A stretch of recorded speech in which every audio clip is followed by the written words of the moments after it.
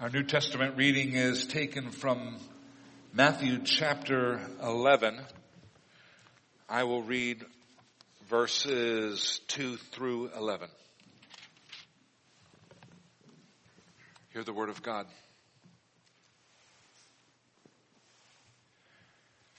Now when John heard in prison about the deeds of the Christ, he sent word by his disciples and said to him, "Are you the one who is to come, or shall we look for another?" And Jesus answered them, "Go and tell John what you hear and see. The blind receive their sight, and the lame walk. Lepers are cleansed, and the deaf hear. And the dead are raised up, and the poor have good news preached to them. And blessed is the one who is not offended by me." As they went away, Jesus began to speak to the crowds concerning John. "What did you go out into the wilderness to see? A reed shaken by the wind? What then did you go out to see? A man dressed in soft clothing? Behold, those who wear soft clothing are in kings' houses. What then did you go out to see? A prophet? Yes, I tell you, and more than a prophet. This is he of whom it is written, 'Behold, I send my messenger before your face, who will prepare your way before you.' Truly, I say to you, among those born of women, there has arisen no one greater than John the Baptist. Yet the one who is least in the kingdom of heaven is greater than he." This is the word of the Lord. Let us pray.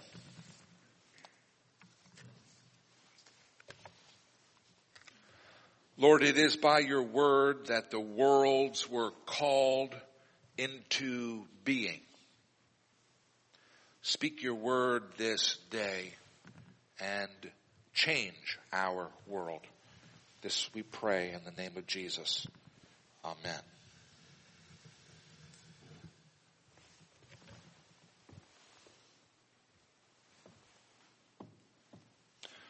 The argument of this sermon is somewhat complicated, or at least as I was writing this sermon, I was having trouble keeping track of where things were going.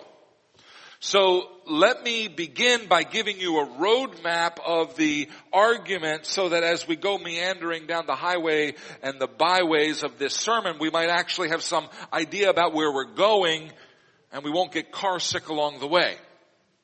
And let me begin this roadmap by giving you the destination, the conclusion of this sermon. And that is this. If you are blind and want to see, if you are lame and want to walk, if you are sick and want to be well, if you are deaf and want to hear, if you are dead and want new life, if you want things to go well with you and with your children, then come to Jesus and be united with him. Union with Christ is the cause of all of these blessings. That's the conclusion. Now, here are the premises to this argument. First, the law of God reveals the mind of God. Second, God promises that if we follow his law, it will go well with us. Third, Jesus Christ not only reveals, but is the mind of God. Fourth, wherever Jesus went, people got better. And fifth, if we want to get better, if we want it to go well with us, then we need to get ourselves to Jesus and to be joined with him. The fifth book of the Bible is called Deuteronomy. In that book we read the law that God gave to the children of Israel after they were rescued from Egypt and before they entered into the promised land. The Israelites were in the wilderness. They were at Mount Sinai. They were living in tents halfway between Egypt and Canaan. The chosen people had been rescued from slavery, but they were not yet established in their new freedom. And standing midway between those 2 points of their spiritual journey, between their nearly instantaneous rescue from slavery in Egypt and their much more gradual unfolding, slow building, steady flourishing in the promised land, midway between those 2 points is Mount Sinai and God's unchanging law. The law of God is for free people. The law of God is for people who have been set free from unthinking, compulsive slavery to sin. People who are enslaved to sin say things like this: hey, this is just who I am. I can't change. Don't ask me to be something that I'm not. I'm just being true to myself. People enslaved to sin are similar to animals whose behavior is entirely ruled by and determined by instincts and not by reason or by free will. At our house we have a Welsh Corgi. His name is Snuffy. He's a very sweet dog. He's a very compliant dog. But there are some things that this dog simply will not do. You can't get him to eat tofu. You can't get him to laugh at your jokes. You can't get him to do his business when it's raining. You can't get him to walk on a leash without making other people think that you're trying to kill him. He just won't do it. And that's because he's snuffy. And he's determined by his snuffy nature. A dog trainer understands a dog's instincts and works with those instincts to get the dog to do what the trainer wants. You really can't get a dog to do what's not in its doggy nature. And in that sense, an animal is unfree. It doesn't have a free will. But the law of God is for free people. There would have been no reason for God to give his law to the Israelites while they were slaves in Egypt, because they couldn't have followed the law anyway. There's no sense in telling a slave that he has to take a Sabbath every 7 days, because only the slave master determines the work schedule. There's no sense in telling a slave to give a tithe to the Lord, because the slave has no money of his own. But when we are set free, then we are free to follow God's law. The law of God is for free people. People who have been set free from external compulsions or internal instincts. People who have been set free are able to say, I can do all things through Christ who strengthens me. Free people can say, I can live a life of integrity and honesty. I can live in peace with my neighbors. I can live a life of service to other people. I can live a life of kindness and gentleness. I can live a life of sexual purity. I can live a life of healthy hard work. I can live a life of self-control. I can live a life of joy and contentment. I can because I have been set free from the bondage and the compulsion of sin. I can because I have been set free from unthinking animal instinct. I can because I can do all things through Christ who strengthens me. The Spirit of Christ is the Spirit of the law of God. In Hebrew, the 10 Commandments are called the 10 words. And in John's Gospel, we hear that Jesus is the Word of God. Jesus says, I have not come to abolish the law, but to fulfill it. 9 times in the book of Deuteronomy, 9 times in God's book of the law, we read the phrase, that it may go well with you. Keep his statutes and commandments, that it may go well with you and your children, and that you may prolong your days. Deuteronomy 4:40. Walk in all the ways which your Lord God has commanded you, that you may live, and that it may go well with you, and that you may live long in the land which you shall possess. Deuteronomy 5:33. Do what is right and good in the sight of the Lord, that it may go well with you. Deuteronomy 6:18. Be watchful and obey all these words which I command you, that it may go well with you and with your children. Deuteronomy 12:28. So how are we doing? How is it going with us? Is it going well? Do you know what I want for you for 2018? Do you know what my heart's desire for the people of HVPC is in this coming year? Let it go well with you. I want it to go well with you and with your children. I want to see you happy and satisfied. In your home life, I want to see you at peace and filled with grace. In your work life, I want to see you prosperous and content. In your worship life, I want to see you deepening your relationship with Christ and with His followers. I want your bodies to be strong and beautiful. I want your minds to be sharp and engaged. I want your hearts to be filled with joy and delight.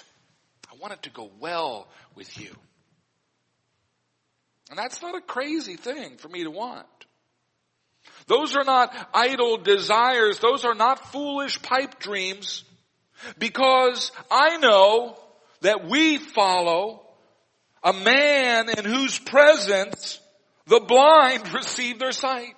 And the lame walk, and the lepers are healed, and the deaf hear, and the dead are raised, and the poor people have good news preached to them. If our preaching is not good news to poor people, then it is not the gospel. In the presence of Jesus, things go well. In the presence of Jesus, things go as they should. In the presence of Jesus, things go as God intends them to go. And that's because Jesus is God. When Jesus was born, God stepped into the world, this world full of troubles, this world which has been groaning in the pains of childbirth. Jesus stepped into this world, and the blind received their sight, and the lame walk, and the lepers are healed, and the deaf hear, and the dead are raised to new life. Jesus steps into our world, and all around Him, things begin to go well. In our reading from Matthew chapter 11, we have a very interesting exchange between Jesus and the followers of John the Baptizer. John is in prison. He's been thrown into prison by King Herod because John called out the king on his immoral behavior. Herod was sleeping with his sister-in-law, and John tells him that that is not okay. It's not okay for you to sleep with your sister-in-law. Of course, Herod knew that it wasn't okay. He just didn't want anyone to say it. When we sin, we usually know that we're sinning, and then we get angry with people who point out our sin. And if you're someone with power like Herod, you can use your power to punish the truth tellers, which is what Herod did. And so John is in prison. Jesus' ministry has begun, and John has been watching it with keen interest, even from his prison cell. And he sends words to Jesus by way of his disciples. He sends word to Jesus asking, are you the one who is to come, or shall we look for another? What John wants to know is, are you the Messiah? And Jesus' answer is interesting, because he doesn't say, yes, I am the Messiah. He doesn't say, yes, I am he who you have been waiting for. Lots of people, of course, have claimed to be the Messiah both before and after Jesus. Jesus doesn't bother to make that claim for himself. Rather, he says, look at the fruit of my ministry. Look at what's happening. Now, we say the proof is in the pudding, which is a weird way of putting it, because originally the phrase was, the proof of the pudding is in the eating. In other words, If you want to see that a dessert is good, you take a bite. Jesus says a similar thing. By their fruits you shall know them. Jesus said that when he was warning his disciples about false prophets. In Matthew 7, verses 18 and 19, Jesus says, a healthy tree cannot bear bad fruit, nor can a diseased tree bear good fruit. Every tree that does not bear good fruit is cut down and thrown into the fire. Now, if you recognize that second sentence, it might mean that you were here last Sunday, because last Sunday we heard John the Baptizer say exactly the same thing in Matthew 3, 8, and 10. Bear fruit in keeping with repentance, John says. Every tree that does not bear good fruit is cut down and thrown into the fire. It is very easy for us to call ourselves Christians. It is very easy to call ourselves children of God. Gosh, it's even easy to call ourselves the Messiah. But John and Jesus are telling us that we will be judged not by what we say about ourselves, not even by the publicity that we send out into the world about ourselves, not by words, but we will be judged by our fruit, by what we produce. Are we bearing fruit in keeping with repentance? Or do we stand in danger of being cut down and thrown into the fire? Jesus felt no need to make any claims about himself. He just says, look at my fruit. Wherever I go, the blind receive their sight, and the lame walk. Lepers are cleansed, the deaf hear, the dead are raised up, and the poor have good news preached to them. Those fruits are Jesus' credentials. Because he is the Son of God, he doesn't have to say that he's the Son of God. But wherever he goes, God stuff happens. Miraculously. Spontaneously. Jesus moves through Galilee and people were healed all around him. One day, when we go to live eternally with Jesus in the New Jerusalem, one day we will be in a world where there is no death and no decay, where there is no poverty or no sickness, no sadness, no disappointment, because in that world, the pure, radiant goodness of God will pour off of Jesus and touch everything in that city. During the 4 weeks of Advent, we prepare to celebrate the feast of Christmas, the anniversary of the birth of Jesus, the incarnation of God into this fallen world. We celebrate that world-changing event because when Jesus was born, God came to be with us. And his very presence with us changed our world. Now you and I live between two Advents. The first Advent when Jesus came into the world as a helpless child, destined to be a sacrificial lamb. And the second Advent when Jesus will return in power and in glory and he will judge the living and the dead. And during this in-between time, during this time of waiting, it can go well with us if we are united with Christ. Because Jesus is God, there is no way for things to not go well with him. Because Jesus is God, wherever Jesus is, things are better than they were before. And when we are united with Christ through faith, there is no way for things to not go well for us. So what does union with Christ look like? Dr. Marcus Peter Johnson, a professor at Moody Bible Institute, writes the following words. In the New Testament, we find literally hundreds of references to the believer's union with Christ. To cite merely a few examples, believers are created in Christ, Ephesians 2:10, crucified with Christ, Galatians 2:20, buried with Christ, Colossians 2:12, baptized into Christ, Romans 6:3. United with Christ in his resurrection, Romans 6:5. Seated with Christ in the heavenly places, Ephesians 2:6. Christ is formed in believers, Galatians 4:19. He dwells in our hearts, Ephesians 3:17.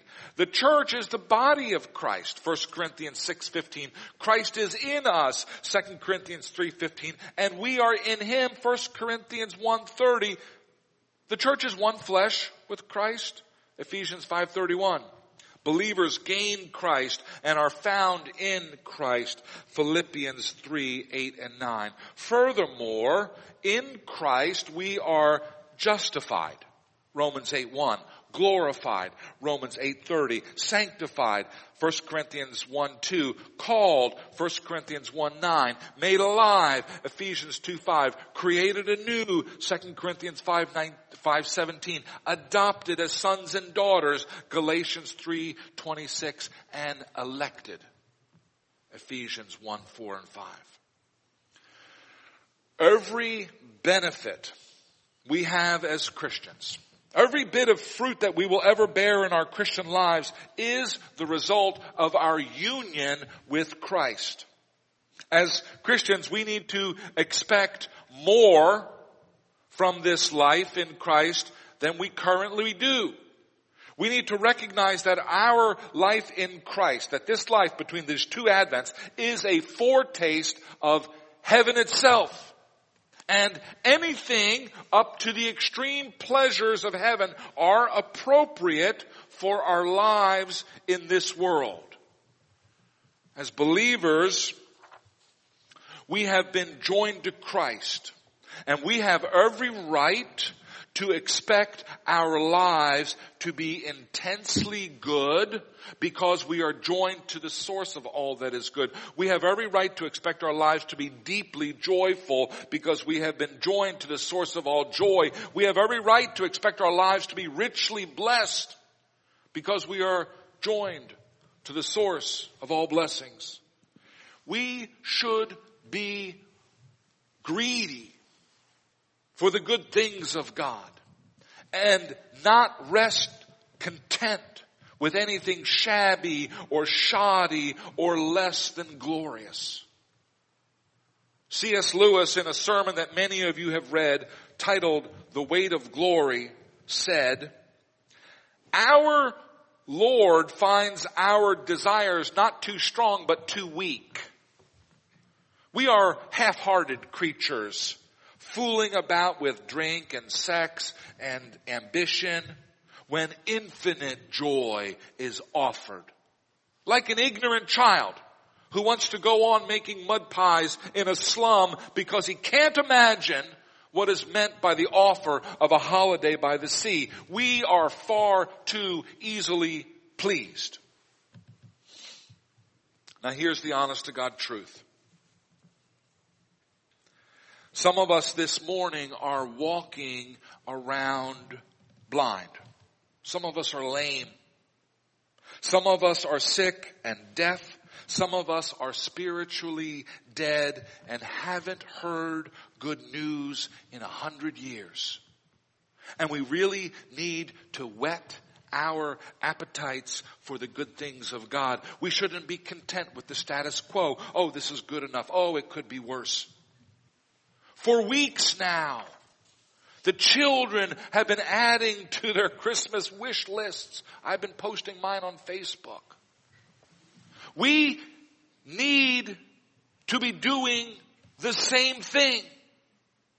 We need to be asking God for good things, for big things, for things that will really and fundamentally change our lives. As you all know, the really big things in life are not the things that are outside of us, but changes inside of us. You've all heard the saying, if you want to feed a man for a day, give him a fish. But if you want to feed him for a lifetime, teach him to fish. The big stuff is the change inside of us. This Advent season, we need to be asking God to make big, beautiful changes in us. Changes that will make us better people. Changes that will make us more of a blessing to other people. Changes that will make our lives sweet and satisfying. Those kinds of changes will begin with an honest spiritual assessment. Where am I blind? What does God want me to see that I'm totally missing? Where am I lame? Where does God want me to go, but my legs aren't strong enough to carry me? Where am I unclean? What do I have going on in my life that God wants to purge? Where am I deaf? What does God want me to hear that I'm totally shutting out? And where am I dead? What parts of myself does God want to raise up to new life? When the Israelites followed God's law, things went well for them. And wherever Jesus traveled, the blind received their sight and the lame walked. Nearness to God is nearness to God's blessings. Don't expect good things from God if you are running in the other direction. James 4:8 says, draw near to God and He will draw near to you.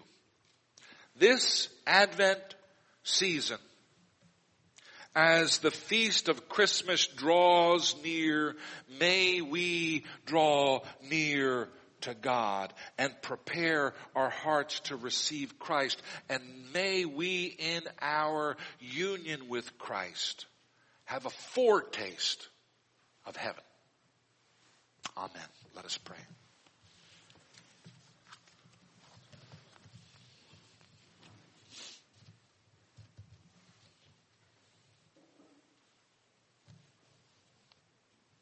Almighty God, the whole world will pass away, but your word will stand forever.